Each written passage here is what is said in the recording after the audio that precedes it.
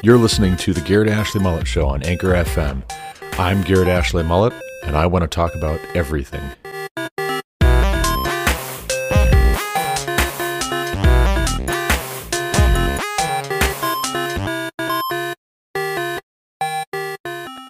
Yahweh said to Moses, "Depart, go up from here, you and the people whom you have brought up out of the land of Egypt, to the land of which I swore to Abraham, Isaac, and Jacob, saying, to your offspring I will give it. I will send an angel before you, and I will drive out the Canaanites, the Amorites, the Hittites, the Perizzites, the Hivites, and the Jebusites. Go up to a land flowing with milk and honey. But I will not go up among you, lest I consume you on the way, for you are a stiff-necked people." When the people heard this disastrous word, they mourned, and no one put on his ornaments. For Yahweh had said to Moses, "Say to the people of Israel, you are a stiff-necked people. If for a single moment I should go up among you, I would consume you. So now take off your ornaments, that I may know what to do with you." Therefore the people of Israel stripped themselves of their ornaments from Mount Horeb onward. Now Moses used to take the tent and pitch it outside the camp, far off from the camp, and he called it the tent of meeting. And everyone who sought Yahweh would go out to the tent of meeting, which was outside the camp. Whenever Moses went out to the tent, all the people would rise up, and each would stand at his tent door, and watch Moses until he had gone into the tent. When Moses entered the tent, the pillar of cloud would descend and stand at the entrance of the tent, and Yahweh would speak with Moses. And when all the people saw the pillar of cloud standing at the entrance of the tent, all the people would rise up and worship, each at his tent door. Thus Yahweh used to speak to Moses face to face, as a man speaks to his friend. When Moses turned again into the camp, his assistant Joshua, the son of Nun, a young man, would not depart from the tent. Moses said to Yahweh, "See, you say to me, bring up this people, but you have not let me know whom you will send with me. Yet you have said, I know you by name, and you have also found favor in my sight. Now, therefore, if I have found favor in your sight, please show me now your ways, that I may know you, in order to find favor in your sight. Consider, too, that this nation is your people." And he said, "My presence will go with you, and I will give you rest." And he said to him, "If your presence will not go with me, do not bring us up from here. For how shall it be known that I have found favor in your sight, I and your people? Is it not in your going with us, so that we are distinct, I and your people, from every other people on the face of the earth?" And Yahweh said to Moses, "This very thing that you have spoken I will do, for you have found favor in my sight, and I know you by name." Moses said, "Please show me your glory." And he said, "I will make all my goodness pass before you, and will proclaim before you my name, Yahweh. And I will be gracious to whom I will be gracious, and I will show mercy on whom I will show mercy. But," he said, "you cannot see my face, for man shall not see me and live." And Yahweh said, "Behold, there is a place by me where you shall stand on the rock, and while my glory passes by, I will put you in a cleft of the rock, and I will cover you with my hand until I have passed by. Then I will take away my hand, and you shall see my back, but my face shall not be seen."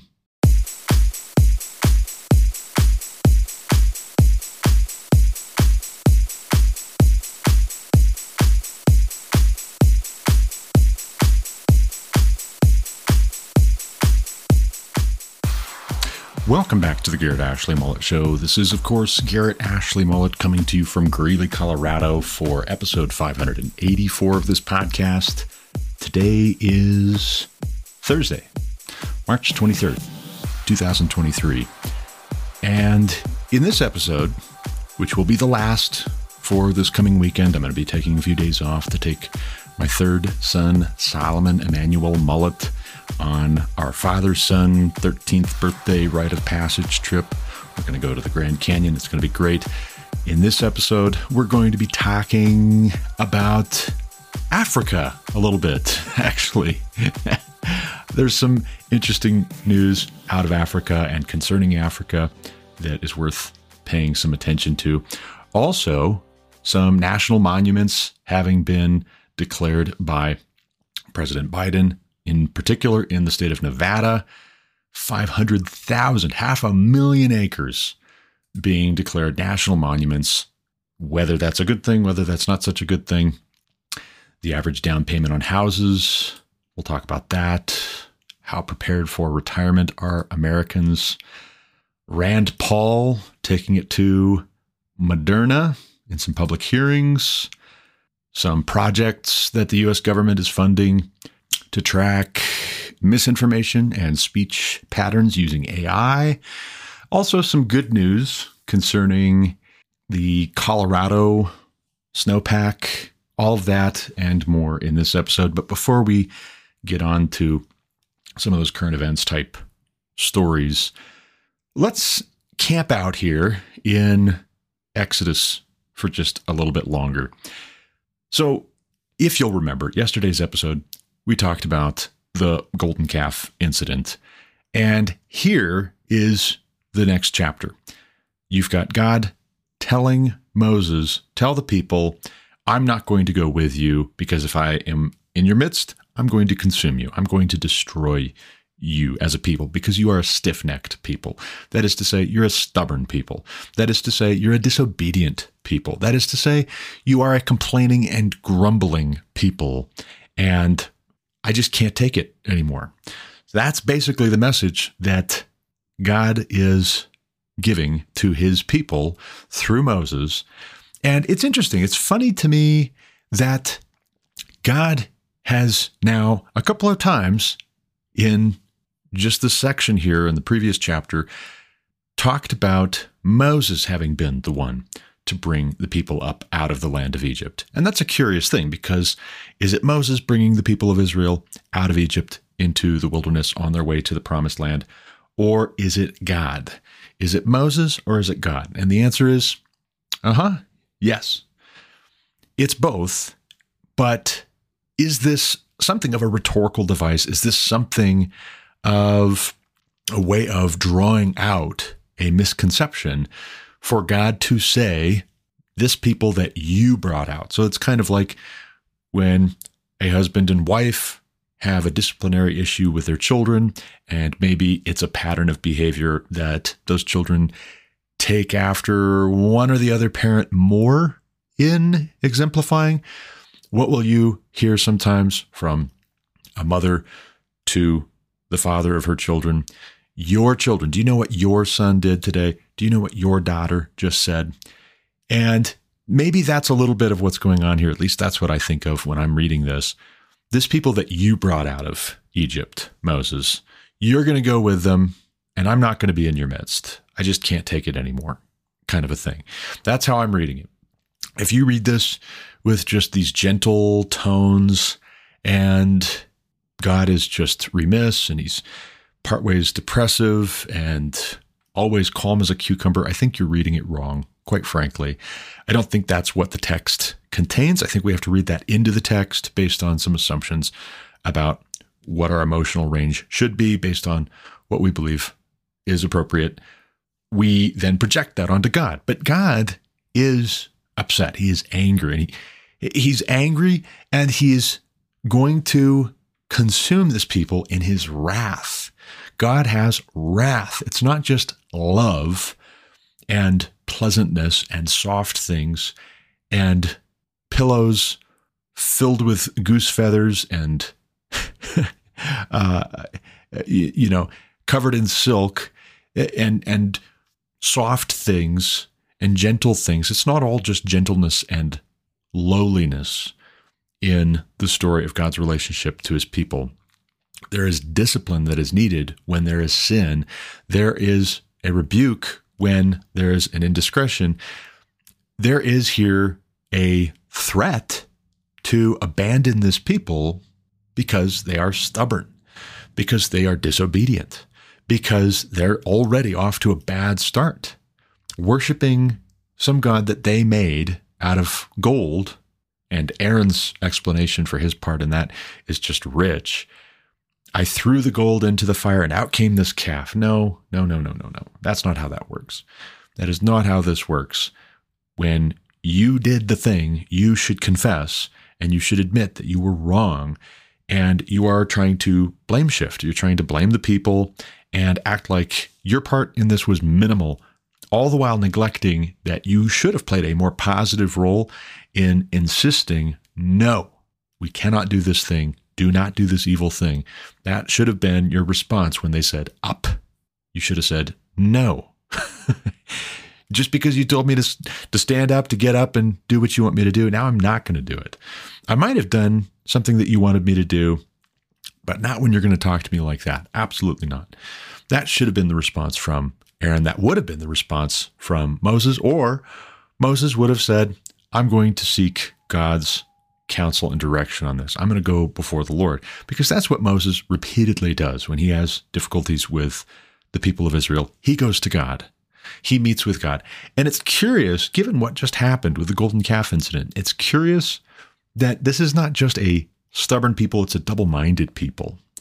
They are going through something of an identity crisis here between, on the one hand, 430 years of accumulated slavery mentality, and now trying to figure out, what does it mean to be a free people? What does that look like? And what are they going to use their freedom for? Are they going to use their freedom to serve God in the wilderness, as God has commanded them, to trust him, to provide for them and to protect them? Or are they going to use their freedom to sin? Are they going to use their freedom in a way that actually makes them slaves again, even worse than they were before? Is it worse to be a slave and to know that you're a slave, or is it worse to think that you are free and to make yourself a slave again?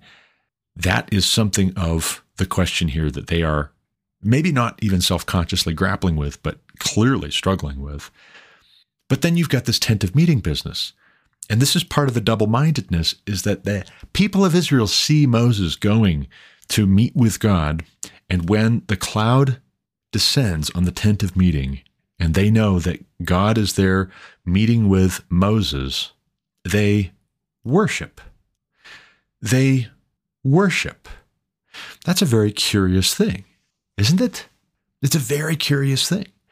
And I think it speaks to a kind of double-mindedness where they're not really sure where they're landing here. But the stubbornness is that they're not committing themselves fully to the worship of God. They want to worship God and also carry forward the things that are familiar from their time in Egypt, from perhaps 21 generations, depending on how long you think a generation is, 21 generations of hard bondage in Egypt. They want to have their cake and eat it too, and they can't. That's not permitted. That is not acceptable to God. He wants them to be a holy people set apart for his namesake. That is to say, for his glory. That is to say, for his reputation. He wants the nations to see that this is his people and he is their God, and their relationship will, one way or another, communicate God's character. And we can do this the easy way, or we can do this the hard way. The easy way would be you obey and you trust the Lord your God. The hard way is you continue to be a stiff-necked people, and you're going to get correction, and you're going to get discipline. There are going to be negative consequences. If there's obedience, there are going to be positive consequences. There's going to be blessings. There's going to be reward. There's going to be good things and a life well lived in abundance, in security. But it's going to be confusing for you because this is not like anything you've ever known before. That's part of why you should want it. It's also part of why you're not sure if you want it, because it's like nothing you're familiar with. It is not like the 400 years of hard bondage in Egypt. It is not like how the Egyptians worshiped their gods. That's not how God wants to be worshiped. And he makes that expressly clear again and again and again and again, as he must, in keeping with his character. He can do no other. But then you've got Moses interceding. And this is so curious because depending on how you believe God responds to prayers and what you believe is embedded in the idea of prayer in the first place, you might read this intercession by Moses in very different ways. It appears as though God has his mind made up to just abandon this people and go elsewhere looking for a people to make his own. He's already threatened in the previous chapter to just make Moses into a great people. He's going to destroy Israel. He's going to make Moses into a great people and a great nation. And Moses intercedes there as well. He intercedes here. And his question is, how shall it be known that I have found favor in your sight, I and your people? Is it not in your going with us, so that we are a distinct people? I and your people, we are a distinct people from every other people on the face of the earth. And the response seems as though that is actually what God was intending all along. That's how I read it, is God is drawing this realization out like water from a well. He's drawing this realization in Moses out that this is what he intends, and this is how he will move forward with his people. And yet, there's a lot of work that needs to be done in the way of obedience training, in the way of teaching this people to trust God, to obey God. These two are two sides of the same coin. To trust and to obey are distinct, and yet you can't have the one without the other. If you don't have trust, then you won't have obedience. If you don't have obedience, then it's a good sign that you don't have trust either. There is no trust in that relationship. And they should trust God. He has proven himself again and again and again.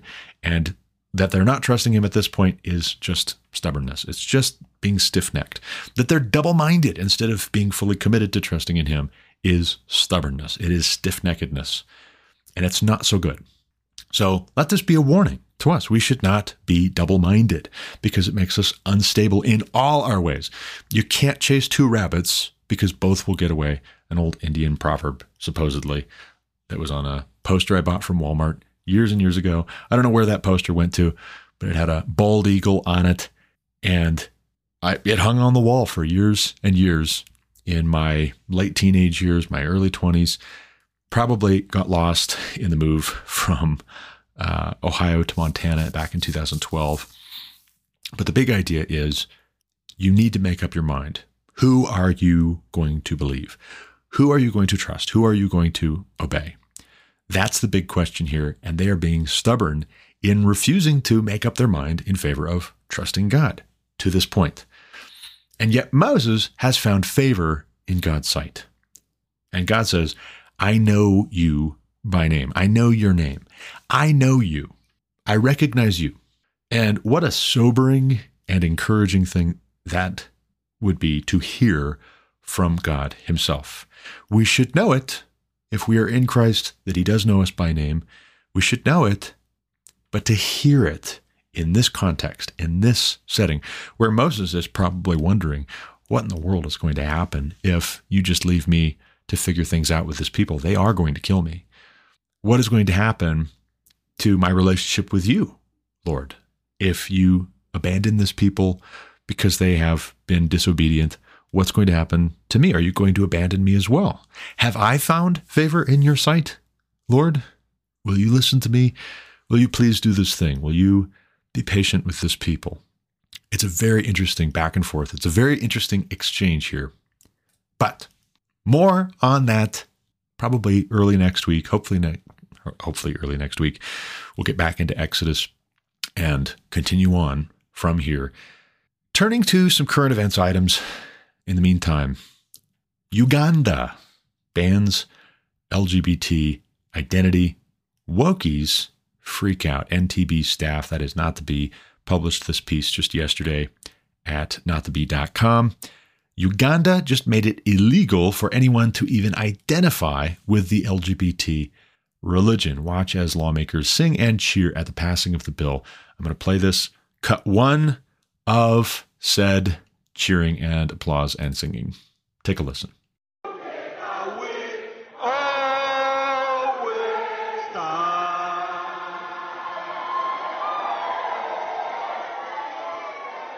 country will stand firm. And once it passed, I can tell you, Madam Speaker, we are going to reinforce the law enforcement officers to make sure that homosexuals have no space in Uganda.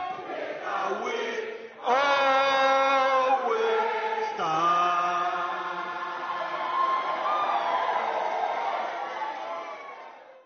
Reporting from the BBC, and I quote, Uganda's parliament has passed a new law which criminalizes identifying as LGBT and threatens them with 10 years in jail.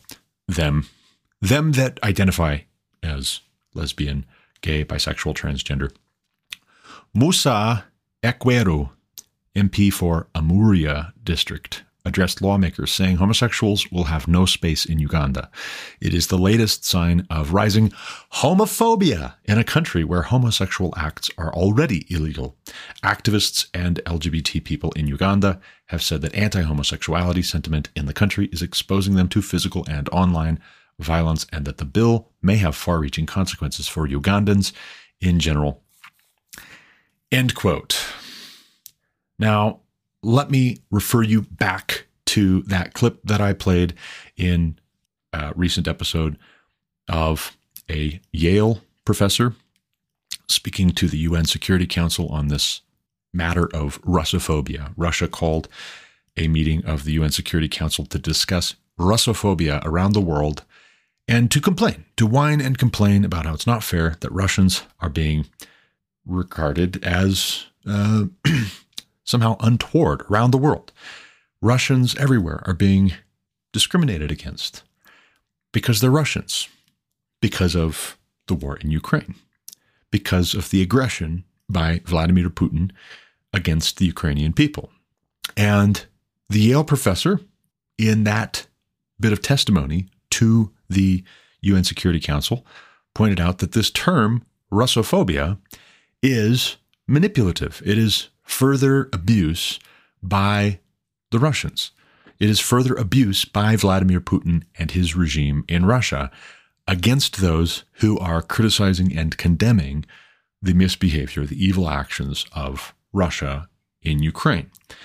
That's the way he frames it, anyways. That's the way he is describing all of this and laying it out. Russophobia is a way of sidelining and stigmatizing those who are critical of Russia by claiming that they have a mental illness. You don't even have to engage with the substance of their critiques. You don't have to even address their complaints if you just say that they're mentally ill and they're just imagining that there's this problem with what Russia is doing, or that there should be negative consequences around the world. All right, let's take that idea. Let's take that way of framing this use of phobia language, and now let's transpose all of those conclusions onto the situation in Uganda and the way that the BBC is covering this story. The exact same thing is being done with regards to countries and individuals around the world who say we are opposed to the LGBT agenda, the LGBTQ plus here as a stand-in for pedophilia, bestiality, necrophilia, dendrophilia, anything that they come up with next. Plus just means anything we want to do sexually. With regards to sexuality and gender, we are going to say it is our right to do. And if you try to tell us to stop it because there's such a thing as sexual morality, we will call you phobic. We will sideline you and claim that you have a mental illness or that you are evil. The exact same thing is coming through in this BBC reporting regarding Uganda. Is Uganda a perfect country? It doesn't matter. It's not the point. It doesn't matter. Does Uganda have a history? Yes, they do. But that is a separate issue to whether this particular move is right and proper. Now, it's interesting that they are criminalizing even just to identify as LGBTQ and to say, we are not going to tolerate this. We are not going to tolerate it. No space in Uganda. Is it a good thing for them to do so? Is it phobic? Well, the question maybe should be shifted to, would it be right for them to affirm something or a range of some things which God has said are an abomination to him? That's the real question. Is it phobia, as in an irrational fear of sexual immorality, that is driving this legislative action in Uganda? Or is it an appropriate fear of the Lord? That really is the heart of this question. To subvert that debate, to stigmatize and potentially criminalize in the eyes of the world the Ugandan government and the Ugandan people, it's the same thing that the Russians are doing in the UN Security Council. Change my mind. If not, explain to me how. Secretary of State for the United States government, Antony Blinken, tweeted out, quote, "The Anti-Homosexuality Act passed by the Ugandan parliament yesterday would undermine fundamental human rights of all Ugandans and could reverse gains in the fight against HIV/AIDS. We urge the Ugandan government to strongly reconsider the implementation of this legislation." Now, let me ask you this, okay? If there's no connection between homosexuality and HIV/AIDS, then how would banning homosexuality and even just identifying as a homosexual, how would that have any relation to HIV/AIDS? Riddle me that. Is this to admit that HIV/AIDS is primarily a disease that afflicts people who engage in homosexual acts, men who engage in homosexual acts? Is this not primarily an admission that there's a connection between sexual immorality and HIV/AIDS? Furthermore, would it be appropriate for us to have an aversion to the practical consequences, the health effects, more to the point, of sexual immorality? Is it phobic to say one of the reasons we should not engage in sexual immorality is because you'll get sick and die, right? You'll get sick and die. There are negative consequences. God said to not do it. If we do it anyways, there are going to be negative consequences. Some of those are natural consequences just because we're breaking God's good created design. And so it's not going to work properly, right? You're breaking your immune system. You're breaking your body's ability to fend off disease. You're introducing pathogens into your body that are going to make you sick and miserable, and they're going to hurt you. And then they're going to hurt the other people that you are being immoral with. Is that phobic, or is that an absolutely reasonable concern and one among several reasons that you shouldn't engage in sexual immorality of any kind? I would say my answer is obvious. My answer to that question is obvious. Katie G. Nelson, journalist, MPH, tweeted out, "I reported on Uganda's push to criminalize homosexuality for 10 years. Uganda's anti-gay legislation passed today is rooted in British colonial law and bolstered by American evangelicals working to restrict gay rights across Africa." And to that I would say, so what? So what? And Not the Bees reporting here. Step 1, step 2, step 3, unpacking what's actually going on here. Don't let the folks who control the narrative hold you back from understanding the timeline here. Step 1, Marxists create sexual revolution. Step 2, Marxists push said revolution on other nations. Step 3, Marxists blame Europeans and Christians when their own colonialist incursions fail. I can't wait to hear how Africans protecting the lives of preborn babies is also the nefarious imperialist work of those colonialist Jesus worshippers. And that's fine. That's fair. That's good. That's correct. This is what you get when Christians are engaged in government, I think. You do get laws that reflect the law of God, which is to say you will criminalize homosexuality and bisexuality and transgenderism and bestiality. You will criminalize sexual immorality on the terms that God puts forward in his word. You will, because it's not a victimless immorality. It creates victims. It erodes the basis for civilization when there are no morals with regards to sexuality. Now, does that mean I'm in favor of everything being put into the legal code that pertains to sexual morality and sexual immorality? No. But As a Christian, I am in favor of criminalizing sexual immorality where God's word gives us the basis for doing so and tells us this is right and this is wrong. I am very okay with criminalizing homosexual activity and activism, both. Just like I'm okay with if you were to say, oh, but what other kinds of morality would you criminalize activism with regards to?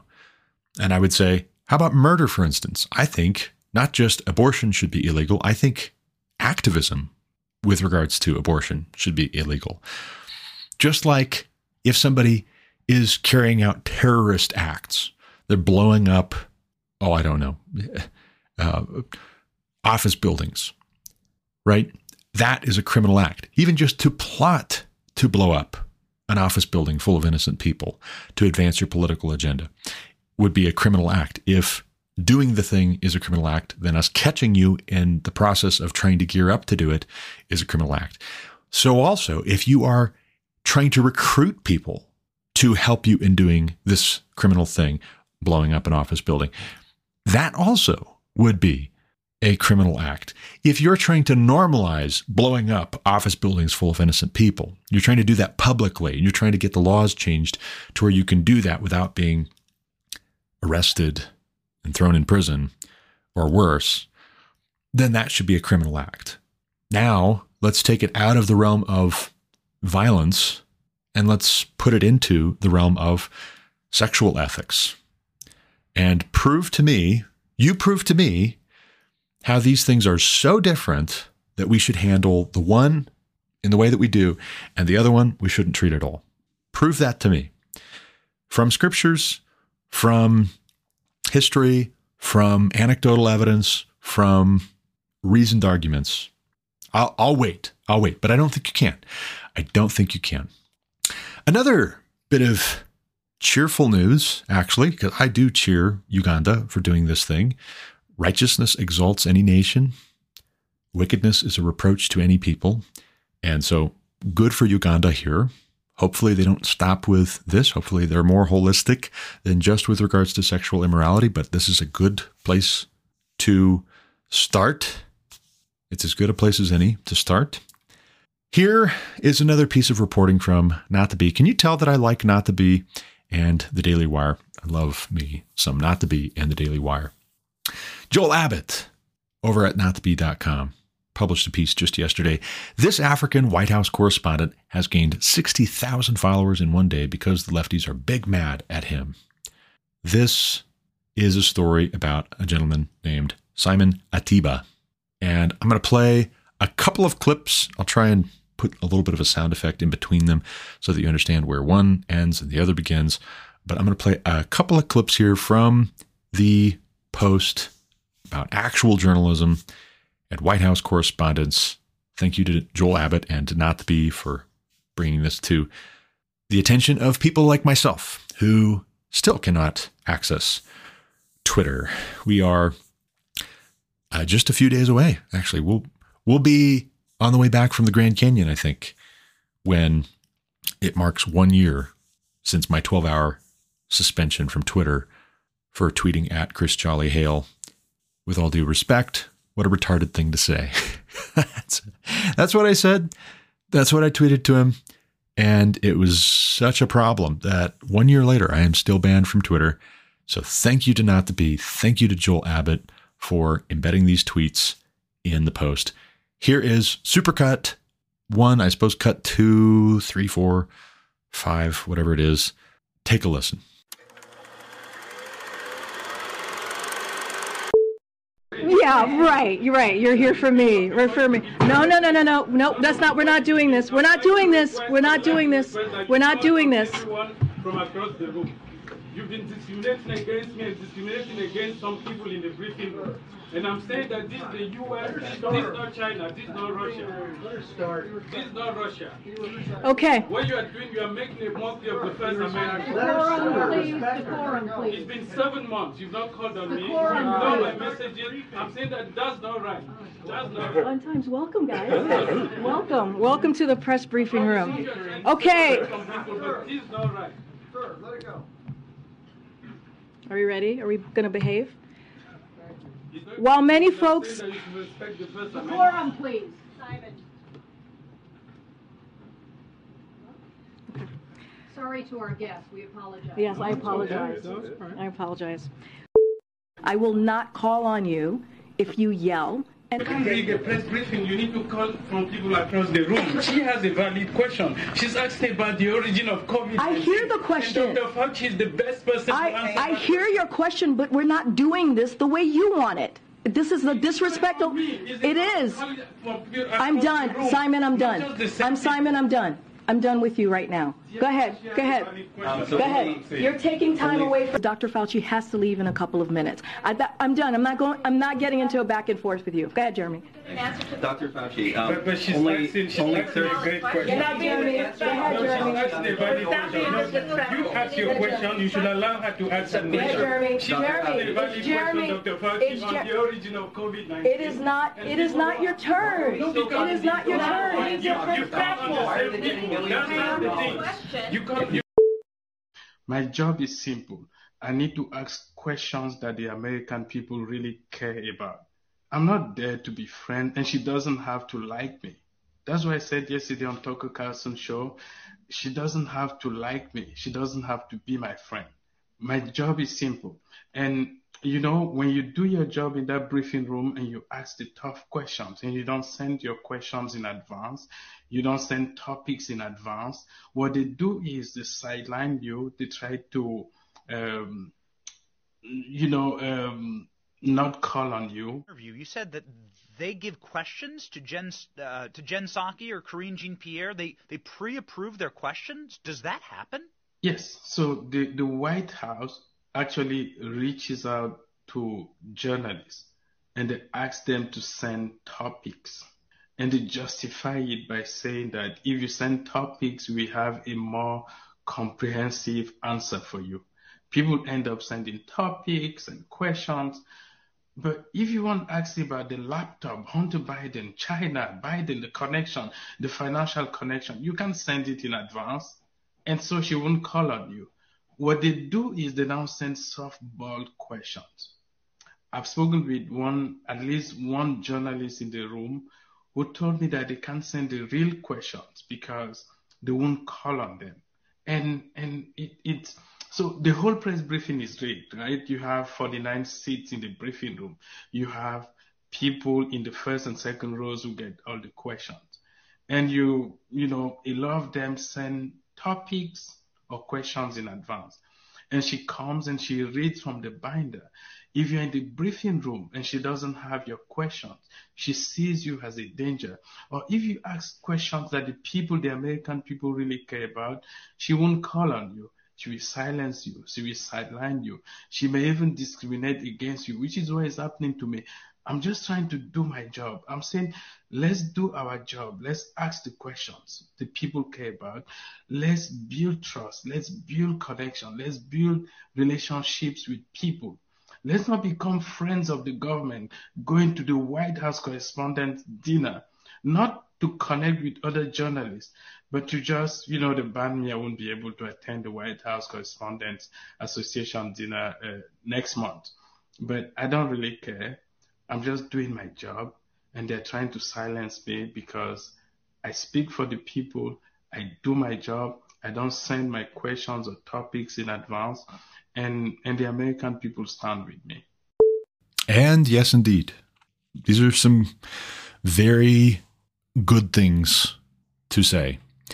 Simon Ateba, very good things to say, very true things with regards to the nature of the relationship as it should be between journalists and the government. What is advertised is that we have a media who are there to provide accountability, to investigate, to report. If we are to be an informed electorate here in the United States, then we need to get the information from more than just the official White House spokesperson. If the White House spokesperson is screening questions and deciding to just not call on certain journalists and to even shout them down and emasculate them or attempt to either emasculate or infantilize them when they try to ask their question anyways. Being there for 7 months and not being called on once, then being shouted down and shushed like a child when they try to speak up anyways, that's a major problem. That's a major problem. That speaks to a complete lack of transparency. That speaks to a certain arrogance. That speaks to a certain stiff-neckedness on the part of this administration, on the part of Democrats, on the part of our mainstream media. You know, he's right, too, about the White House Correspondents' Dinner. A verse that comes to mind as he was explaining how he doesn't really care if he doesn't get invited. If he's not going to get an invite to the White House Correspondents' Dinner, okay, whatever. That's not my job. My job is not to go to the White House Correspondents' Dinner. Proverbs 23, starting in verse 1. When you sit down to eat with a ruler, observe carefully what is before you, and put a knife to your throat if you are given to appetite. Do not desire his delicacies, for they are deceptive food. Do not toil to acquire wealth. Be discerning enough to desist. When your eyes light on it, it is gone, for suddenly it sprouts wings, flying like an eagle toward heaven. Do not eat the bread of a man who is stingy. Do not desire his delicacies, for he is like one who is inwardly calculating. Eat and drink, he says to you, but his heart is not with you. You will vomit up the morsels that you have eaten and waste your pleasant words. Do not speak in the hearing of a fool, for he will despise the good sense of your words. Do not move an ancient landmark or enter the fields of the fatherless, for their Redeemer is strong. He will plead their cause against you. Apply your heart to instruction and your ear to words of knowledge. Do not withhold discipline from a child. If you strike him with a rod, he will not die. If you strike him with the rod, you will save his soul from Sheol. My son, if your heart is wise, my heart too will be glad. My inmost being will exult when your lips speak what is right. Let not your heart envy sinners, but continue in the fear of the Lord all the day. Surely there is a future, and your hope will not be cut off. Stopping there in verse 18. Key in on when you sit down to eat with a ruler, what you should do, according to Proverbs. Well, restrain yourself. Be careful, because you have not been invited to dine with the ruler, except because he wants to get some information from you, or he wants you to do a favor for him, or he wants you to not do something that you had in mind to do. That is what Simon Atiba, Cameroonian-born journalist, has apparently picked up on with regards to the White House Correspondents' Dinner. And the other people who attend that dinner, maybe they're not in the wrong to attend that dinner, but why are they there? And are they compromising? Are they being bribed after a fashion? Are they being foolish and being pawns in a fashion? I would say quite probably. If they're not, it's the exception rather than the rule, given what we're seeing from most of the journalists who attend. What kind of a journal are they writing and who paid them? What was the cost? What was the fee for them to be silent on certain things and to ask other things that would be useful in constructing a narrative, in creating the perception that this is the truth. This is what's going on. This is what is good. This is what is true. Trust us. Obey us. Do what we tell you to do. Don't do what we tell you not to do. Don't hold us accountable when we are misbehaving, when we are doing what is not good to do. It's a big deal. For instance, Ashley Biden's diary. You may have heard of this. You may not have heard of this. Another example of how this administration relates to journalists who actually do their job. Remember back in 2021, there was a pre-dawn FBI raid on the home of James O'Keefe, Project Veritas founder, related to his acquisition of Ashley Biden's diary. Ashley Biden confirmed over the phone that the scandalous diary is, in fact, hers, according to a post by Jesse James over at Not the Bee from yesterday. Some of the court filings actually admit this that it is, in fact, her diary. It was, in fact, her diary. Very similar to Hunter Biden's laptop, when the lawsuit against the laptop repairman alleges that he invaded Hunter Biden's privacy. And then a little while later, his lawyers come out and say, now we're not admitting that it's Hunter Biden's laptop. We're suing because this is an invasion of Hunter Biden's privacy and this is his property, but we're not saying that it's his property. It is his property, but it's not his property, depending on whether that accomplishes our goals, our intentions. In the case of the Ashley Biden journal, diary, the highly disturbing accounts that she wrote in that journal, which, according to court filings, was her journal, included talking about taking showers with her father, Joe Biden, when she was young, on a regular basis. Probably not appropriate. Yeah, you think she talks about being hypersexualized when she was very young. And shouldn't we know if Joe Biden molested his own daughter? Shouldn't we know that?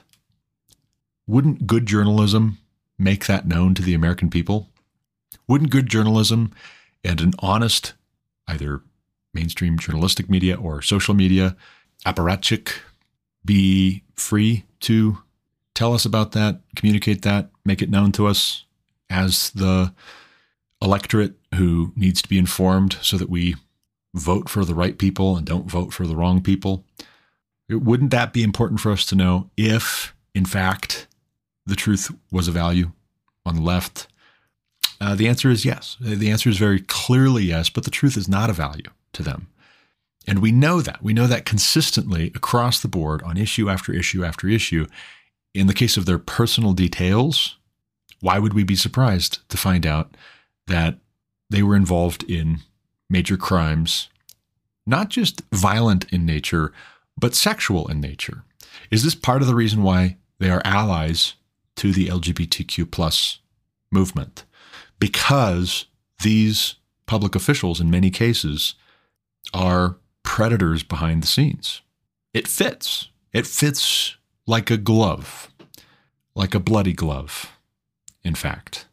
And this is not no big deal to the Christian, as though we just put our minds on heavenly things. This is the kind of fasting that God chooses, according to Isaiah 58, that we would break every yoke, that we would loosen the bonds for those who are oppressed.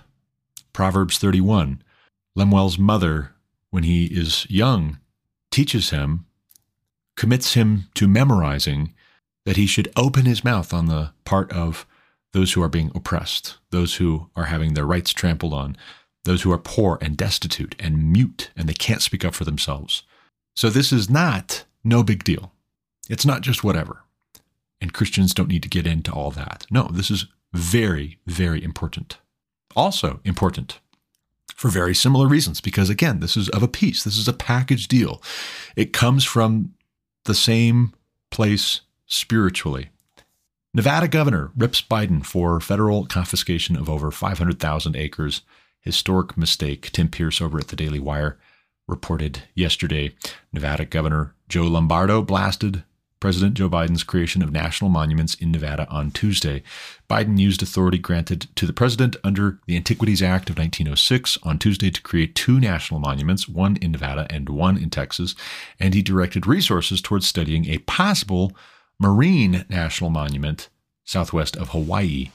The two national monuments together impose strict regulations on roughly 510,000 acres of land. The national monument declared in Nevada is by far the bigger of the two, itself covering over 500,000 acres. The Avi-Kwa-Ame National Monument was designated over a region known as Spirit Mountain in southern Nevada. Lombardo said that the designation, made without his input, locks up land long planned for mineral development and other projects. Quote, since I took office, the Biden White House has not consulted with my administration about any of the details of the proposed Avi-Kwa-Ame National Monument, which, given the size of the proposal, seems badly out of step, end quote. Quote, upon learning that the president was considering unilateral action, I reached out to the White House to raise several concerns, citing the potential for terminal disruption of rare earth mineral mining projects and long-planned bipartisan economic development efforts. While I'm still waiting for a response, I'm not surprised. And here's what it is. Just like there's concern about Biden molesting his daughter, using his drug addict son as the bag man to go around the world collecting bribes from foreign tyrants in exchange for information and favorable decisions that would please them. Just like the Cameroonian-born journalist gets ghosted by the White House press secretary because he wants to ask questions that pertain to actual journalism, which she does not want to answer, and she does not want the American people to know the answers to. So also here, it is not just journalists, it's not just the American people, it's also governors of U.S. states who are being stonewalled, who are being ignored. You would think 500,000 acres of land in a state would warrant, merit, require at least a consultation with the governor of that state before you just declare, this is a national monument now. Particularly when you have given Afghanistan to China, essentially. I mean, the Taliban, sure, but Afghanistan is under the sphere of China now, with all its rare earth mineral wealth, which the Western world will need in order to fight China and Russia in the coming years. You're going to just declare off limits rare earth minerals, which were planned for extraction in Nevada, and ignore the Republican governor of that state when he would want to talk with you about that. Hey, don't do this thing. There's a bipartisan, long-standing effort which this will stop, which you know it will stop. What's up with that? Or if it won't stop it, then why not say that? Why not say that? Here was Biden's statement, according to Politico. It's one of our most beautiful landscapes that ties together one of the largest contiguous wildlife corridors in the United States, 500,000 acres. It's breathtaking, rich in biodiversity, sacred lands that are central to the creation story of so many tribes who have been here since time immemorial. It's a place of reverence. It's a place of spirituality, and it's a place of healing. And now it'll be recognized for the significance it holds and be preserved forever. Apparently, too, this designation kills at least one green energy project, the 400-megawatt Angora solar project by Avantis, a California-based renewable energy company. The company had requested the Biden administration carve 2,000 acres for the solar farm, which Biden did not accommodate, according to Politico. This is a big deal. This is a big deal. This is possibly what foreign tyrants get for their money.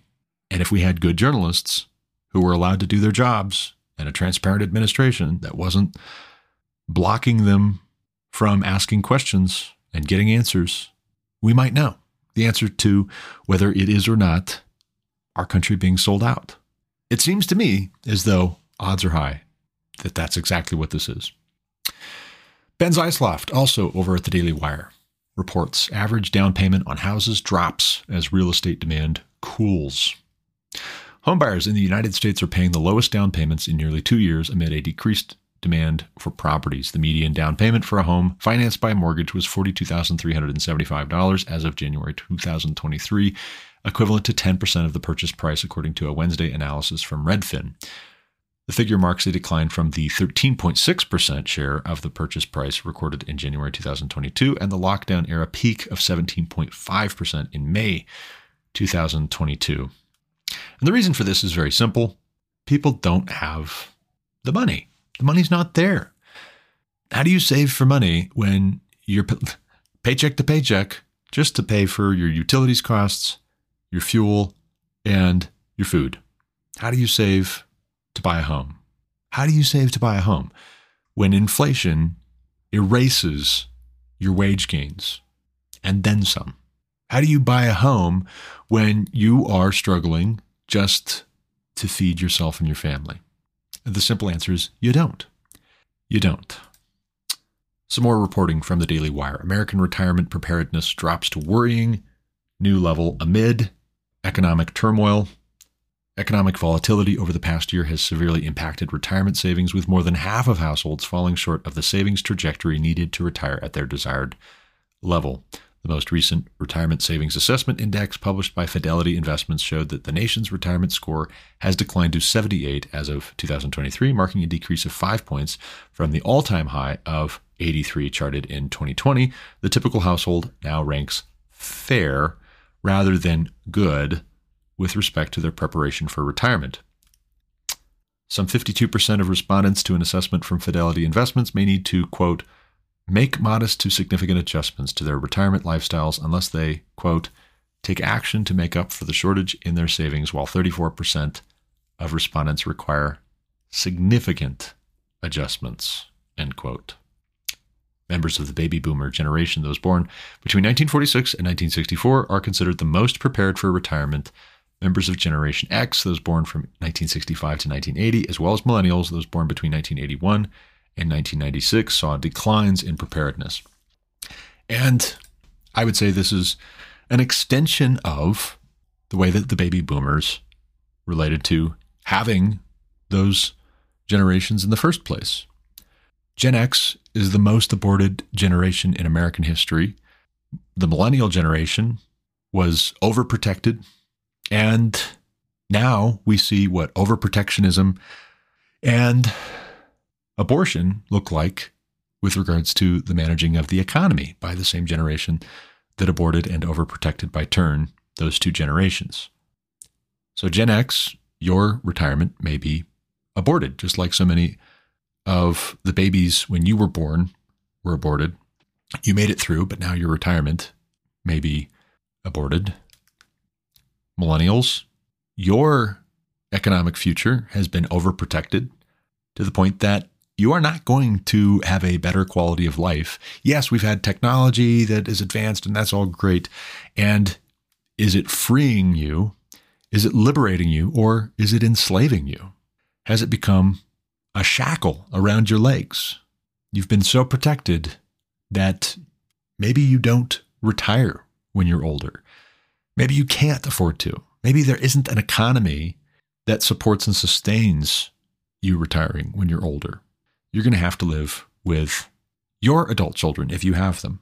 That's what we're looking at here. And it's not probably going to get better before it gets worse, in my view.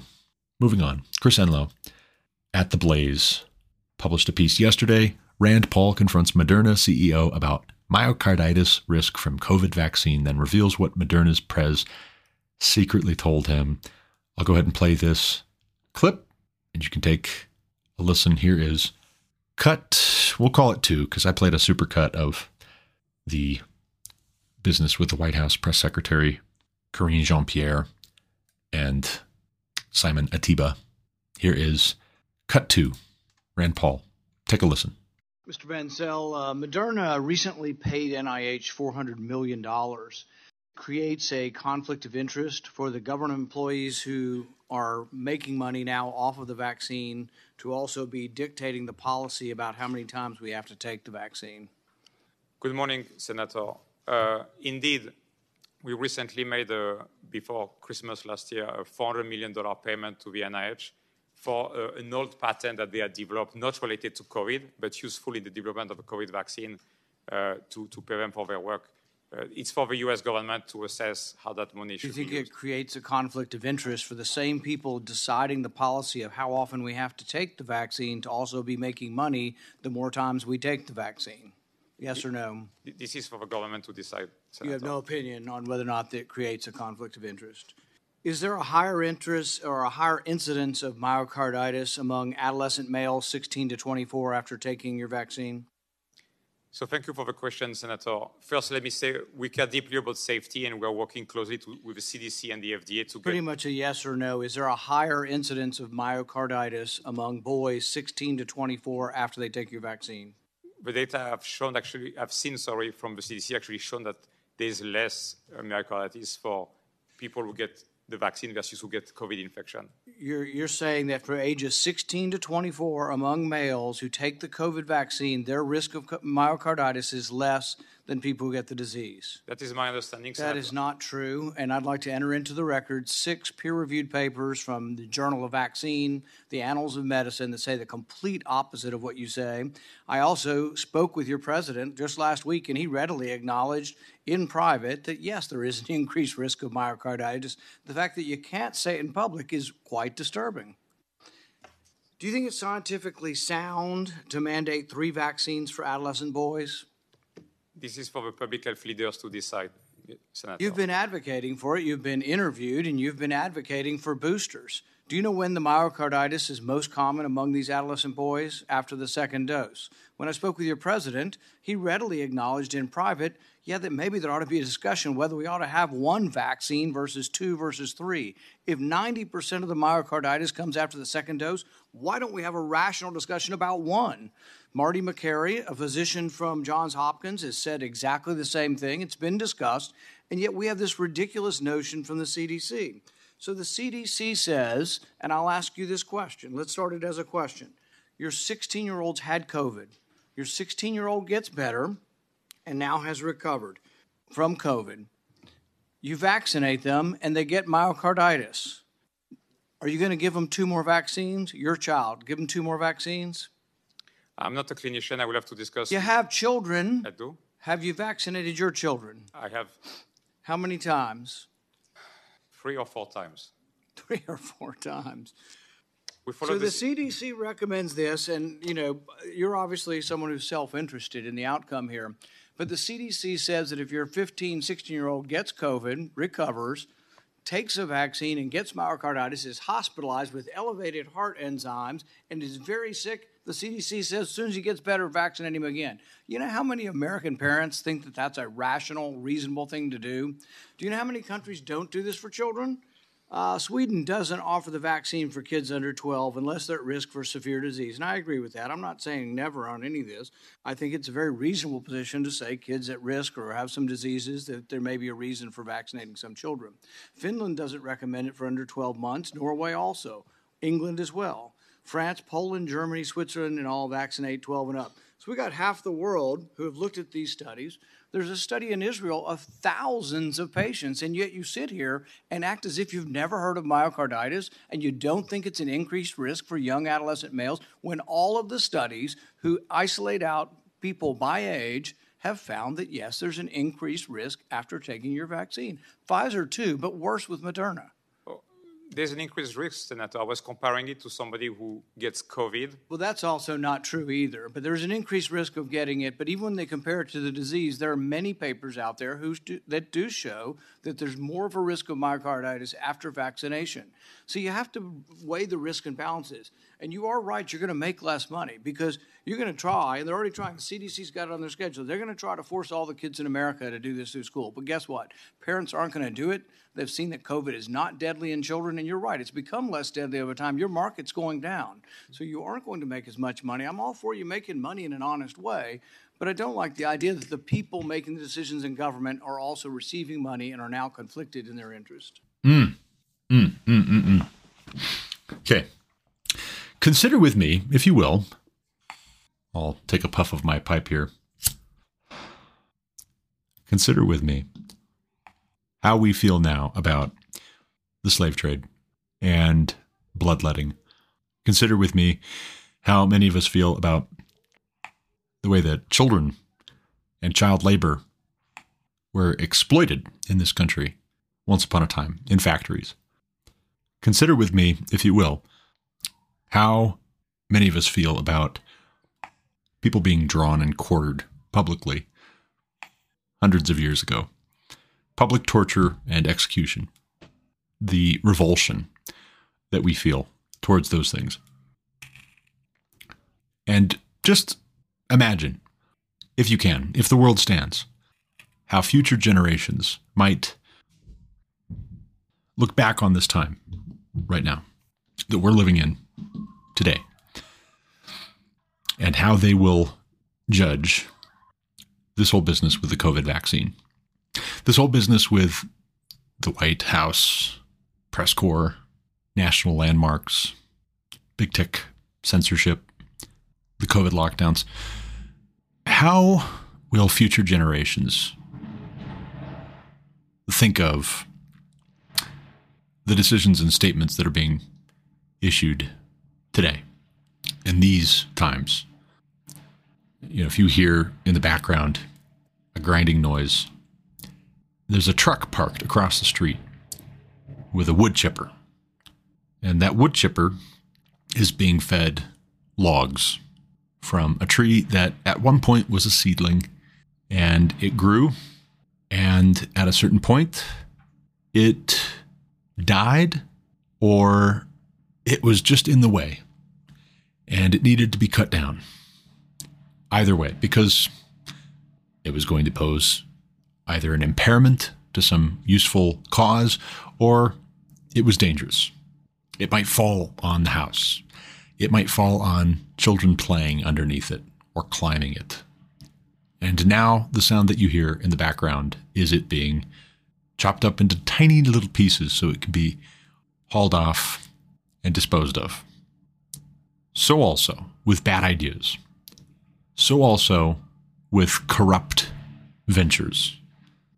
As Rand Paul says, as the senator from Kentucky says, it's well and good for businesses to make money, but we should be very concerned about the influence of money on the decisions of government officials who may have a conflict of interest when they're receiving millions of dollars and then make favorable decisions on behalf of those who gave them the money. There's a term for this. It's not a new term. It's not a new concept.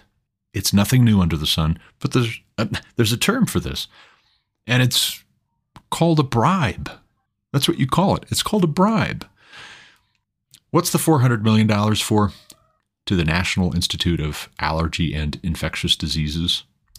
According to the write-up from The Blaze, it's for mRNA technology and intellectual property rights. What in the way of mRNA technology and intellectual property rights costs $400 million? Perhaps a green light, perhaps legitimacy, perhaps endorsement, perhaps requirements, advice, perhaps looking the other way on certain things and affirming that this is necessary, it's good. Rand Paul, from what I've seen, from what I've heard, is doing his job. He's asking the kinds of questions. He's making the kinds of statements that a responsible U.S. senator who works for the people in his state should make and should ask. That he seems a bit out of place sometimes now will, I would expect, in the future, work in his favor. Meanwhile, U.S. government funding, according to one report and reporting by Andrew Chapados over at The Blaze, U.S. government funding over 500 projects to track misinformation and speech patterns using artificial intelligence. So that is to say that podcasts like this, blogs like mine, books like mine may be getting assessed by AI for wrongthink, for wrong speak in the very near future, if they're not already. If mine is not already. The federal government is amassing a network of artificial intelligence and machine learning capabilities through a series of federal grants to researchers and businesses, according to a report at The Federalist. The report states that through more than 500 federally funded contracts or grants since 2020, the government is seeking to take a firm grasp on misinformation and disinformation using AI and ML to tune in to internet chatter.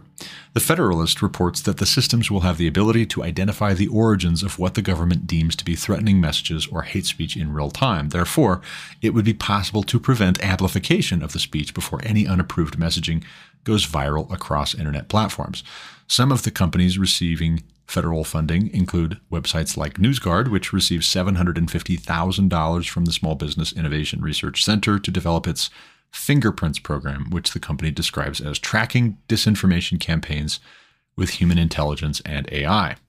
Another company, Peak Metrics, has received $1.5 million from the Department of Defense. Peak Metrics tracks over 1.5 million news sources, blogs, social networks, podcasts, TV, radio, and email newsletters, and received money from the Air Force to create technology for rapid assessment and quantification of disinformation for DoD operators.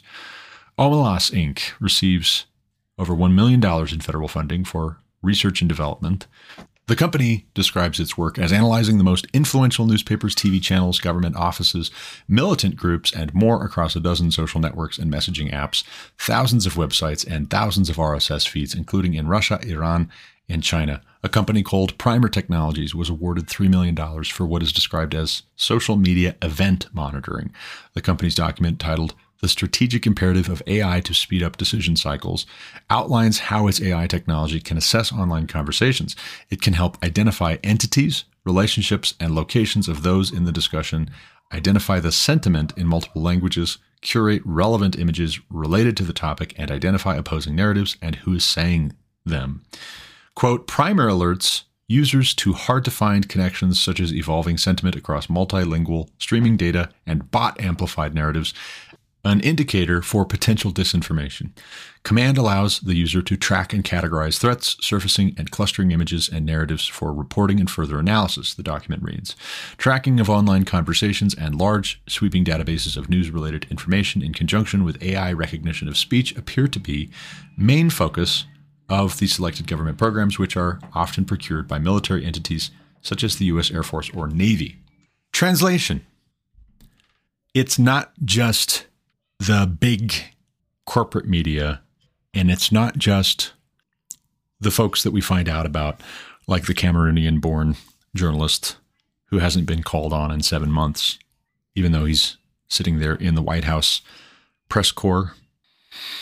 It's also people like you and me who chat back and forth, who text privately, who message over Facebook privately. Hopefully, Signal is immune to that, although there's always the possibility that it's a honeypot, that it's being used to get people to say what they really think when they think nobody's listening, like a double-sided mirror.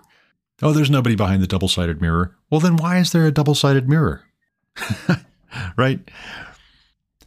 This is no new thing under the sun, but that is to say that you should be very concerned about what is said publicly by the people who are reading your mail privately and deciding whether they can de-amplify what you have to say online, on the internet.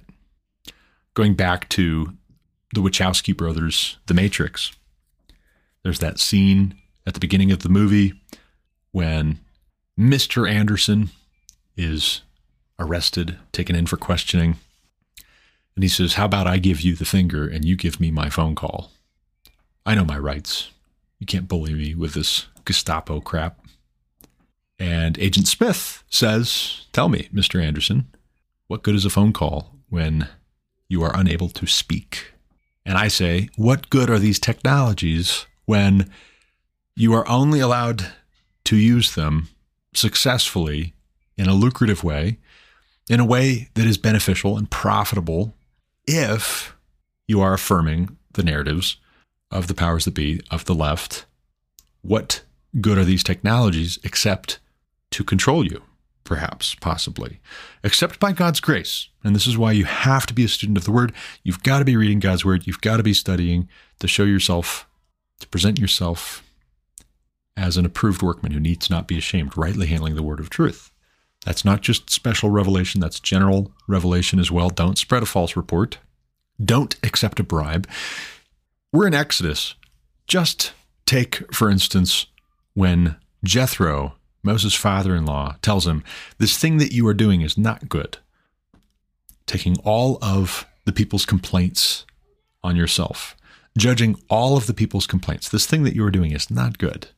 You need to appoint trustworthy, respectable, faithful men to hear the complaints of the people.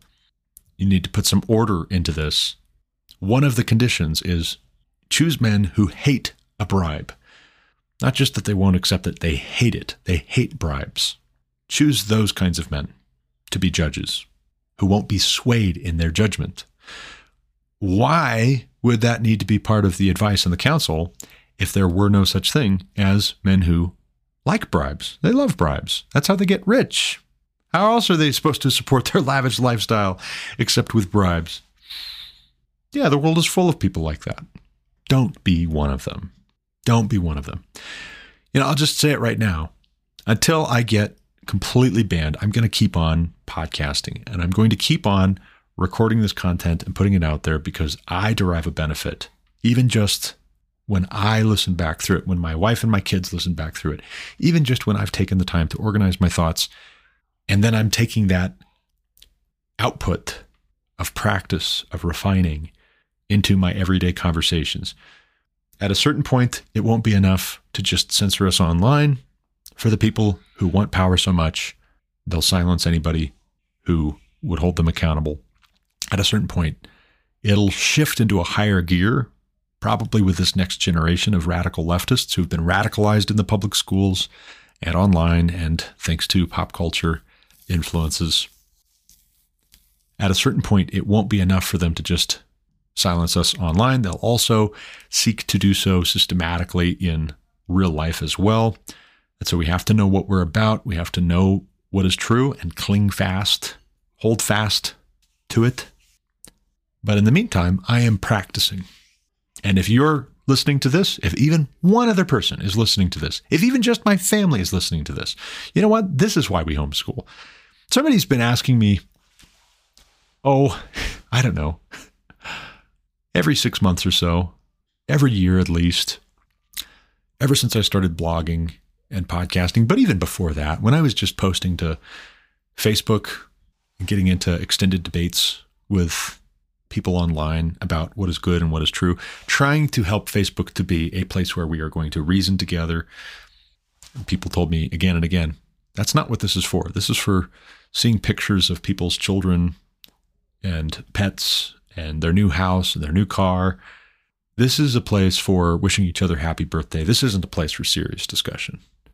But ever since I started engaging online the way that I do now with podcasting and with blogging, I've gotten questions every 6 months to a year about how do you find time for that? And, we're only having more children, so I've got this big family.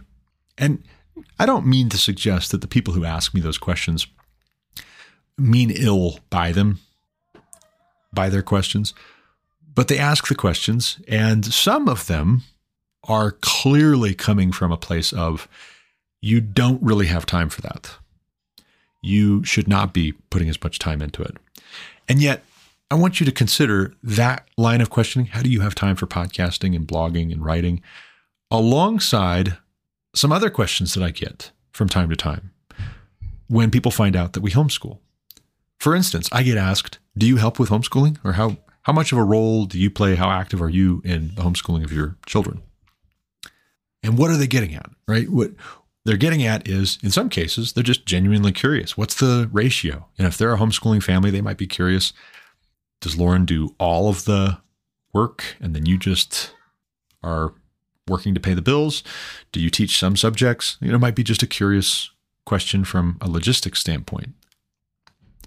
But in other cases, the question is driving at a kind of hope. I perceive a hope that I'm going to say, yeah, I teach some of the subjects. I teach our kids some of these subjects. Some people, I think, ask because it's like, oh, you wrote this book and this is why we homeschool. But it's really your wife who's doing all the work. Let's be honest. It's usually the wife who does all the work. And here's what I would say. I podcast in part as a way of homeschooling my children. Okay? Part of what I'm doing with podcasting here is homeschooling my sons and my daughter. I mean that. I really do mean that. They are getting an education when they listen to my podcast. I'm talking about art, history, philosophy, theology, politics, science, economics. I'm talking about home ec. I'm talking about my work. I'm talking about communication, how to talk, how to watch the news, how to debate, how to reason. So my children are getting an education in all of those things when they listen to my podcast. And you might say, man, an hour and a half a day. Man, that's such a long time. How do you have time for that? and I say, how long would I be spending if I weren't podcasting, but I were sitting down with my kids to learn math? How long per day would I be spending? Do you think? How long would be reasonable? And what would you say? Right? What would you say? If I told you I spend 4 to 5 hours a week teaching my children math, you would say, that's amazing. You are such a good father. If I were spending 4 to 5 hours a week teaching my children to write, you would say, oh, wow, I'm so impressed. Man, that's great. That's so great. If I were spending 4 to 5 hours a week to teach them history or philosophy or theology, you would say, wow, man, more fathers should be like you. If I spend 4 to 5 hours recording podcast episodes, and then I'm talking with my kids in the podcasts and after they've listened and before I go in to record a podcast, and if the end result is in any measure similar to Moses going into the tent of meeting, and I'm not suggesting you should have an overly lofty view of my podcast as though this is me going into the tent of meeting and the cloud of God's glory descending on the tent of meeting when I podcast. But ideally, it would be as close as possible to that when I go into my office and I shut the door and I start recording. If the result is that my children, my wife, my friends, my extended family want to worship God in spirit and in truth, then why is the response one of concern instead of affirmation? And I don't ask for my sake, like I need your approval.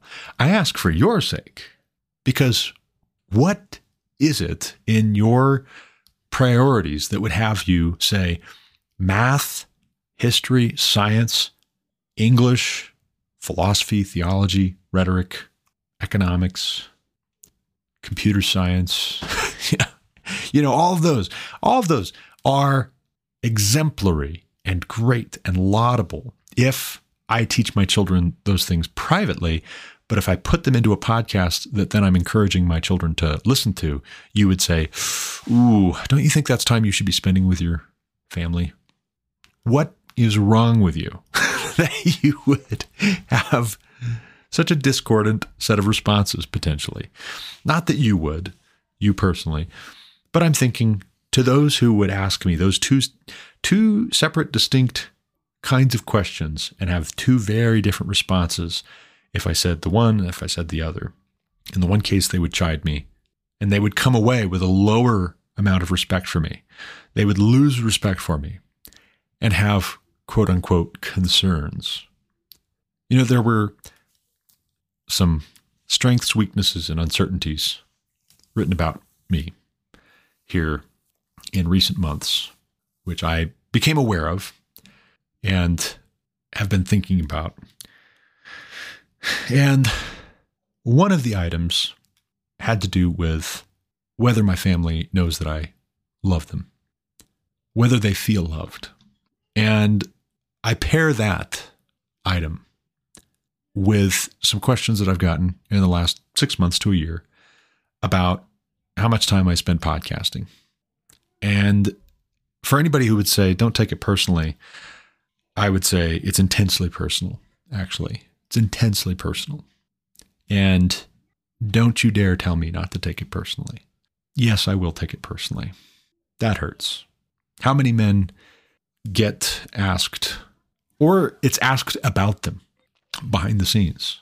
Do you think that their family really knows that they love them? Yeah, I know, they love them, but does their family know? Does their wife know that? Do their children know? Do these men love their wives and their children well in a way that's expressive and affirming and clear and strengthening and encouraging? How many men get asked those kinds of questions about them? And for what? And why? Right? Why? I will take it personally. I will. Absolutely. Because I'll tell you what, anybody who listens to this podcast would know, if you're doing more than just seeing that I have recorded and published a podcast, if you're actually listening to this podcast, you will know my reasons if you talk with my wife and my kids and you ask them about my podcast, you will understand something about our relationship and what the big idea is here. What's being pursued? What's being worked towards? I'll admit there's a kind of frustration that has settled into my soul, and I'm trying to dislodge it, but it's holding on stubbornly. There's a discouragement that I am feeling ever since I found out that this was a question that had been posed and it really hadn't been answered satisfactorily. It was still on the list when I got the list as to whether I am loving my wife and my children, because that's the suggestion. That is the insinuation. It is not just, do I love my wife and my children? It is, do my wife and my children feel loved? That is to say, am I loving them in a way that they understand that I'm loving them, in a way that they feel loved? And that kind of a question, let's just be very, very clear. Let's unpack this for a moment. This is the subscriber-only episode, so only the people who subscribe are going to get to hear it. And if anybody has a problem with my talking about this on the podcast, they can come find me and explain to me the error of my ways. Maybe I'm wrong, but here we go. You don't ask a question like that to imply a good thing. You ask a question like that to introduce doubt in a very negative, unflattering way. And the best you're going to do in answering a question like that, if you're in my position, is to get back to square one, to get back to a neutral position. But as long as that question remains unanswered and it's just hanging out there in the air, a unflattering, to say the least, insinuation has been made. Not to do with my wife and my children. No. This kind of a question is not asked so as to suggest that there's something out of place with them. This kind of a question is asked to suggest that there's something out of sorts with me and my priorities. And the same kinds of questions can be asked about a journalist, about a U.S. senator, and they are. These kinds of questions are asked. That's part of how I know to recognize the setup when these kinds of questions are asked about me. The kind of question is meant to implant a suggestion. It's the power of the soft sell. Suggest far more than you're actually directly stating. And the unforgivable thing, the thing that gets you outside of good graces moving forward, is when you respond to such soft sell, power of suggestion with a direct line of questioning, like the journalist who was born in Cameroon and hasn't been called on for 7 months. For instance, no, we're not going to answer that question. Nope. Hey, this is not going to go the way that you want it to go. I'm going to make sure of that. Okay? Are you ready to behave? And what it is they want to craft the narrative. And so if you interfere with the crafting of the narrative, you become the problem. The problem is not that they are sidelining you. The problem is that you are objecting to being sidelined. You see? Good behavior is understood to mean you go along with this, either actively or passively. If we can't get you to actively go along with it, we'll settle for passively. But you will not complain about certain things being suggested. And this is how we find the political situation, the spirit of this age, creeping into our most personal of relationships. Just to be very clear, it wasn't a list, this list of strengths and weaknesses and uncertainties. It wasn't a list produced by my wife or my children. In fact, I went to them and I asked them, after I gained access to this list, I asked my wife and my children, do you feel loved? Do you know that I love you? And they laughed and they said, yeah, why are you asking? It's a weird question to ask. I said, well, I'm just wanting to make sure. There wasn't even a hesitation. It wasn't like sometimes I wonder. No, it was yes. And why are you asking? And who's asking that? Shifting gears just a little bit, and then we'll come back. We'll circle back because I actually want to conclude this episode on that after a brief reference to another piece of current events here. Colorado mountain snowpack beating 30-year norm as spring nears, except for Arkansas River Basin. Stream and river flows will depend on melting snow. Bruce Finley, writing for the Denver Post. Colorado mountain snowpack measured above normal in early March, a few weeks before the closely watched seasonal peak, except in the Arkansas River Basin, where lagging snow could lead to low water flows. The snowpack tracked by federal snow surveyors appeared relatively promising, with the latest data showing the overall statewide level at 120% of the norm, which is based on a 30-year average between 1991 and 2020. In particular, watersheds that feed the heavily tapped Colorado River held above average snow, according to the U.S. Department of Agriculture Natural Resources Conservation Service Snow Survey data. Quote, "We still have a little bit more of winter to go, and then we will have the early spring and early summer precipitation that could still give us a boost. If we do get a good spring, things could get better," Snow Survey Supervisor Brian Damonkos said. Quote, "But things could go the other way too," end quote. Now, let's pause for a moment. We've been hearing in national news and in local news here in Colorado about the Colorado River drying up, and it's an emergency, and we're going to have to cut back on agriculture, farming and ranching, and even perhaps the use of water for electric generation. And this is going to be a huge crisis throughout the several states in the West who depend on the Colorado River. And this has been a big thing talked about, like, hey guys, climate change. Hey guys, give us more of your wealth and your political power and let us do whatever we want because we're going to save you from this crisis, which we just told you about. So that's the setup, right? That's the status quo. That's what's been trumpeted. And that's the drum that's been beat for several years now, at least 20 to 25 years, ever since Al Gore went on his global tour, worldwide tour, as a prophet of environmentalism. So now, look at this. Mountain snowpack beating 30-year norm. And even in the title, they have to include a catch and leave you with that, except for Arkansas River Basin. What?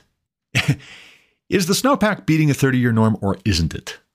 But things could go the other way too. But right now they're on a trajectory, and what's going to reverse that trajectory? They're beating a 30-year norm. They're at 120% of the norm. That's a significant amount over. Also, remember when I was talking several episodes ago about how La Nina is giving way to El Nino now? And that's going to change rainfall patterns in the U.S., places that have not been getting moisture because of El Nino, La Nina differences will now be getting more moisture. That's the anticipated outcome. Remember that? The folks who've been beating the drum for environmentalism and for leftist takeover of huge swaths of our economy and society, who've been convincing children to just not even expect a future for them unless they become Greta Thunbergs, those people will only very reluctantly admit when the narrative shifts because the weather changed again. Now, let's go back to this question of how do you find time to podcast? Let's go back to this question of whether my family really knows that I love them. If a certain assessment has been made and a certain outcome is desired, it's too easy to use rhetorical devices to suggest certain things without having to actually substantiate. It's too easy. And this happens for all of us. We all do this to some extent or another. You know, think of what we read yesterday with the whole golden calf incident and the double-mindedness. The double-mindedness that we're seeing even in the passage that we read today. When Moses, who is furious with his brother, comes to Aaron and says, "What did this people do to you that you have caused them to sin so greatly against the Lord our God?"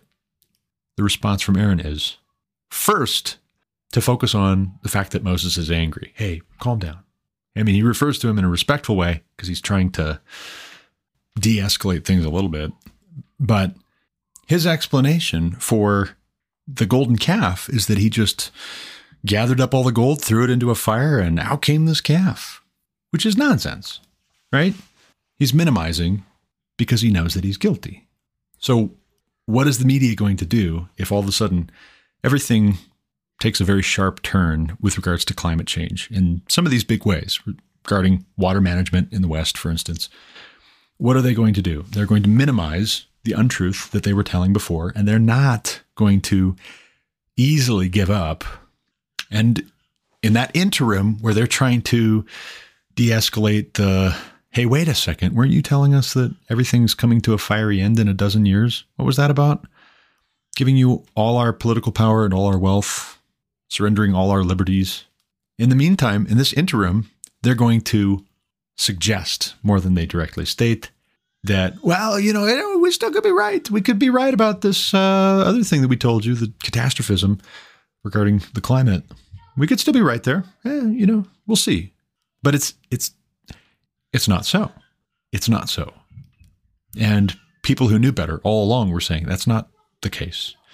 The same goes for the Wuhan Institute of Virology lab leak theory. The people who said, hey, this could have come from a lab in Wuhan, China, where the virus came from, because literally it's the name of the lab. It's what the lab does is they study coronavirus in Wuhan, China. That's where the coronavirus that you're trying to lock down the world over came from. The people who said, hey, you know what? I've got an education. This is what I do for a living. There are some things that don't add up about this. They were sidelined. They were marginalized. Things were suggested about them that were not even needing to be proved enough to shut them up, to silence them. And are they all being restored? Are they all being made whole now? Or are you just supposed to forget about them? Are you just supposed to move on as the people who damaged us, who did so much damage to individual men, women, and children, whole states and countries and regions of the world, carry on? No questions from you. Nope. But we will question your trustworthiness. We will do that. We're not going to hear any of your questions, but we will question whether you should have the right to ask any questions. I'm going to play another short clip, this one posted to Twitter by Simon Atiba. Here's how The View responded to his kerfuffle with Karine Jean-Pierre, the White House press secretary. Here's cut 3. Take a listen. So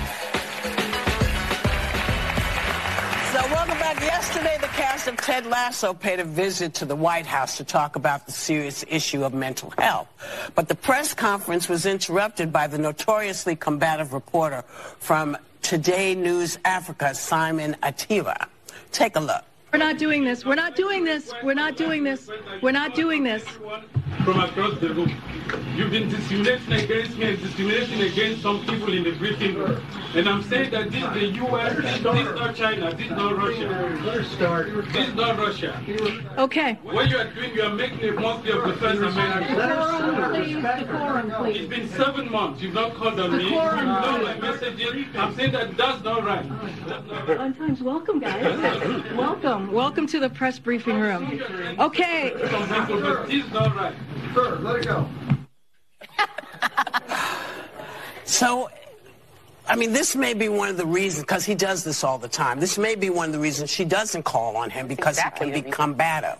But is he a troll, or does he have a point about being ignored at the briefings? Now, I know she doesn't decide who sits there, but she does decide who to call on. I don't think he's a serious guy. In 2013, he wrote an open letter on his blog to Nigerian actors saying that a topless scene she was in was offensive because, quote, you are really not attractive. Okay. Unquote. He's not a serious journalist. Well, he ran to Tucker Carlson right after this, so that tells you where he's at. Well, I was going to comment that the sexism ran rampant in that interview because I watched it back, and he starts to say, she doesn't have to marry me or have babies with me or do it. And I'm like, what does that have to do with anything? This is a professional woman, and you are literally filibustering through a press conference where people were coming to speak about mental health.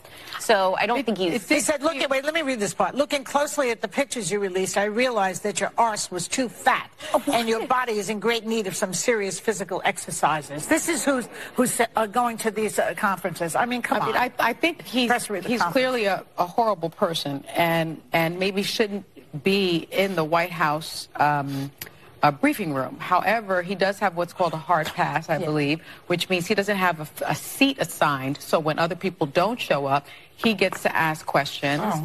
He is with... Oh, like at the Emmys and the Oscars. Basically. He's a filler. So, standby line. He's a seat filler. But in my view, and he reports on relations between Africa and the United States. It is a global economy. He hasn't been called on, apparently, in 7 months.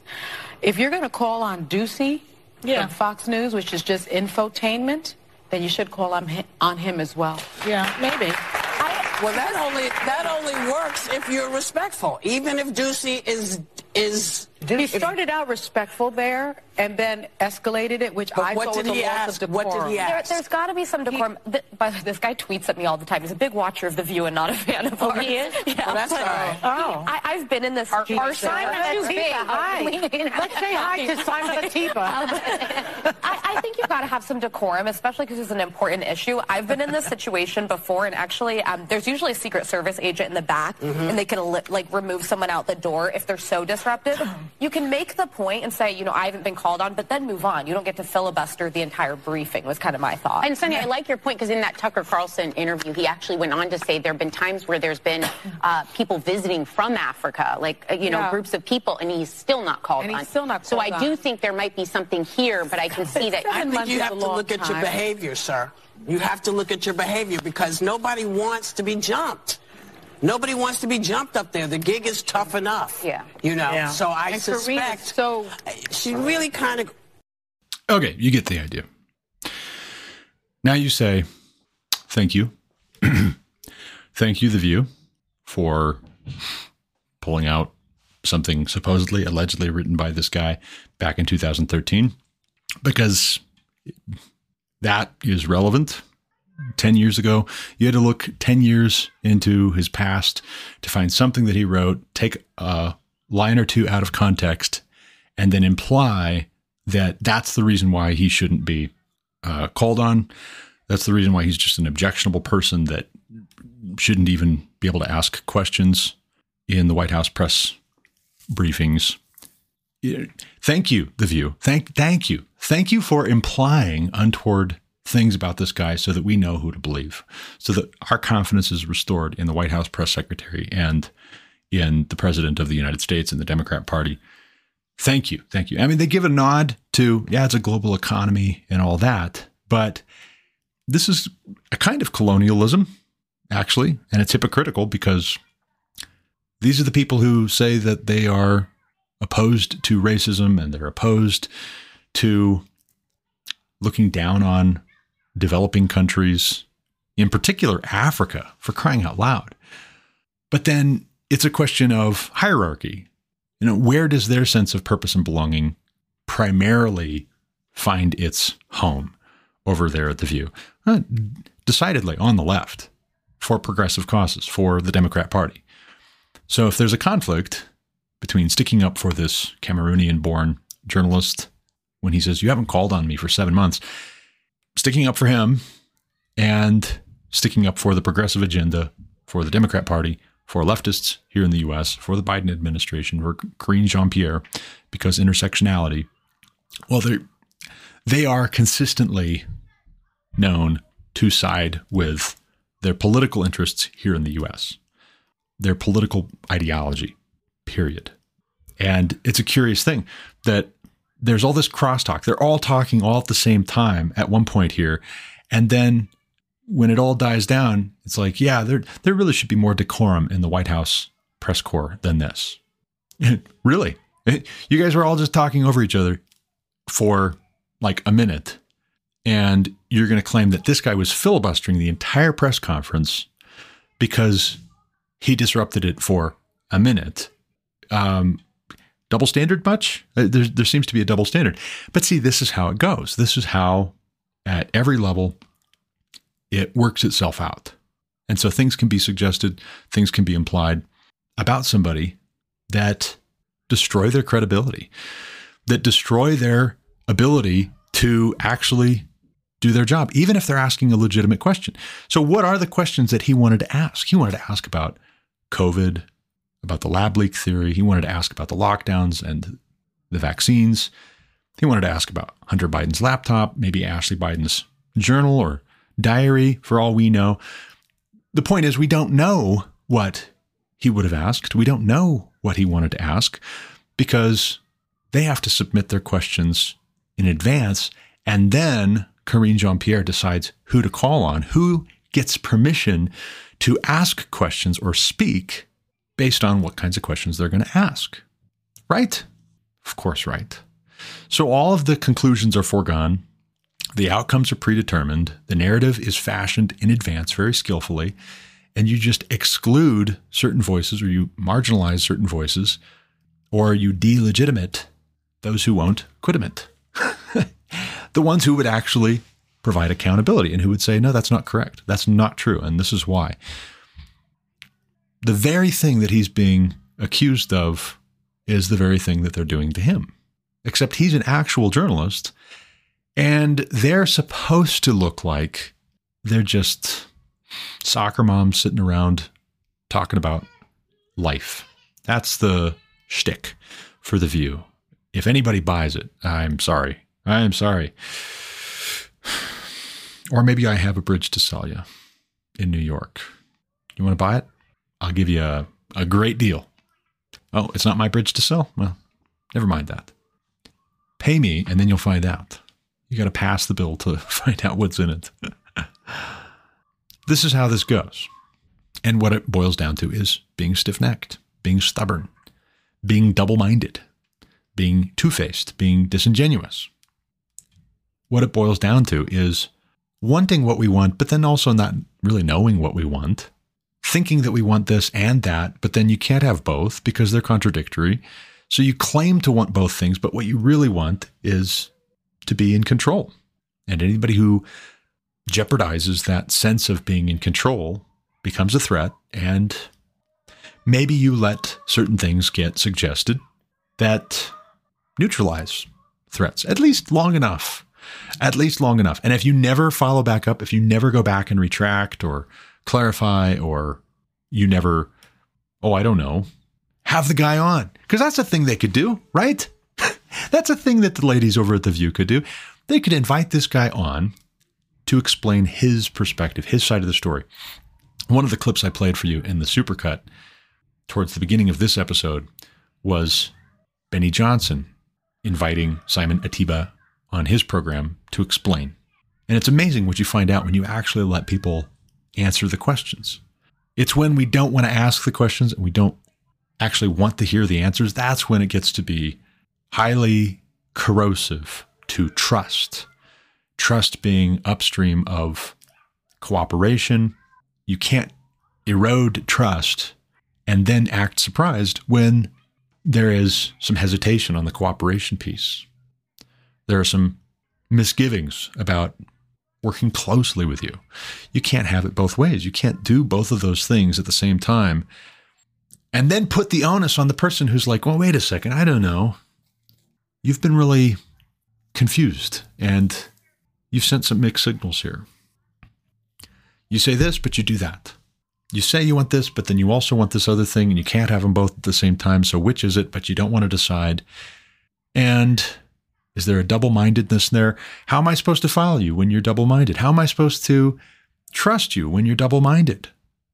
Karine Jean-Pierre, President Biden, Moderna CEO, hosts of The View, the Denver Post. How am I supposed to believe that you are telling me the truth, or that I can work with you closely in a way that's going to potentially expose me to still more of what you've demonstrated in the past? At a certain point, we have to say guarding our hearts comes into this, and it requires that we not put ourselves in the path of being damaged without good cause. And so somebody will say, well, these are good questions, right? These are good questions. Did he write that in 2013 or didn't he? And I would say it has nothing to do with whether it's proper for him to not be called on for 7 months. Was it Ashley Biden's diary or wasn't it? Was it Hunter Biden's laptop or wasn't it? Those are the kinds of questions that the American people need answers to, not whether Some Cameroonian-born journalist wrote something that you're offended by 10 years ago. And the answer to that question might be, he didn't. But even if he did, it looks petty for you to be bringing that up in this context. For what? What bearing does that have to do? What needs to be done here? I mean, just think with me for a moment about what God threatens in Exodus 33. And then we got to wrap up and I got to go. This is the last episode for the weekend, so I'll leave you with this to think about. But think about what God threatens here, what really gets the attention of the people of Israel and leads to Moses interceding on behalf of the people. God threatens to not be among them, to not go with them, because he will consume them in his wrath. And then they act disappointed, like, oh, no, that's not what we want. Do you know what you want? You want God in your midst, but you also don't. You want to worship and serve the Lord your God only, and also other gods. These are mutually exclusive options. There is a law of non-contradiction inherent to Logic 101 that you are violating right here, and that is because you're double-minded.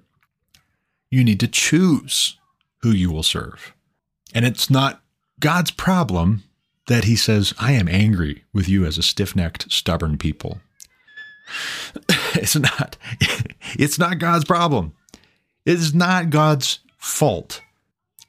We need to understand this about human nature in order to be wise, in order to do what we ought to be wise as serpents, harmless as doves. Some people are serpents. When we're dealing with double-minded people, stiff-necked people, how to guard our hearts, for from them flow the well springs of life. They affect everything that we do. Our hearts do. But as I said, I got to run. That's all the time I've got for this episode. I will catch you again next week. You can pray for my son Solomon and I as we travel to the Grand Canyon. I'll have stories to tell, I trust, provided we make it there and back safely. I'm looking forward to it. He is too. As always, thank you for listening. Until next time, God bless. You've been listening to The Garrett Ashley Mullet Show on Anchor FM. For more content like what you just heard, subscribe to this podcast on Apple Podcasts, Google Podcasts, or Spotify. Also check out thegarrettashleymulletshow.com to subscribe to email alerts when new episodes are published. As always, you can reach me with any comments, questions, complaints, objections, or insights at garrettashleyMullet@protonmail.com.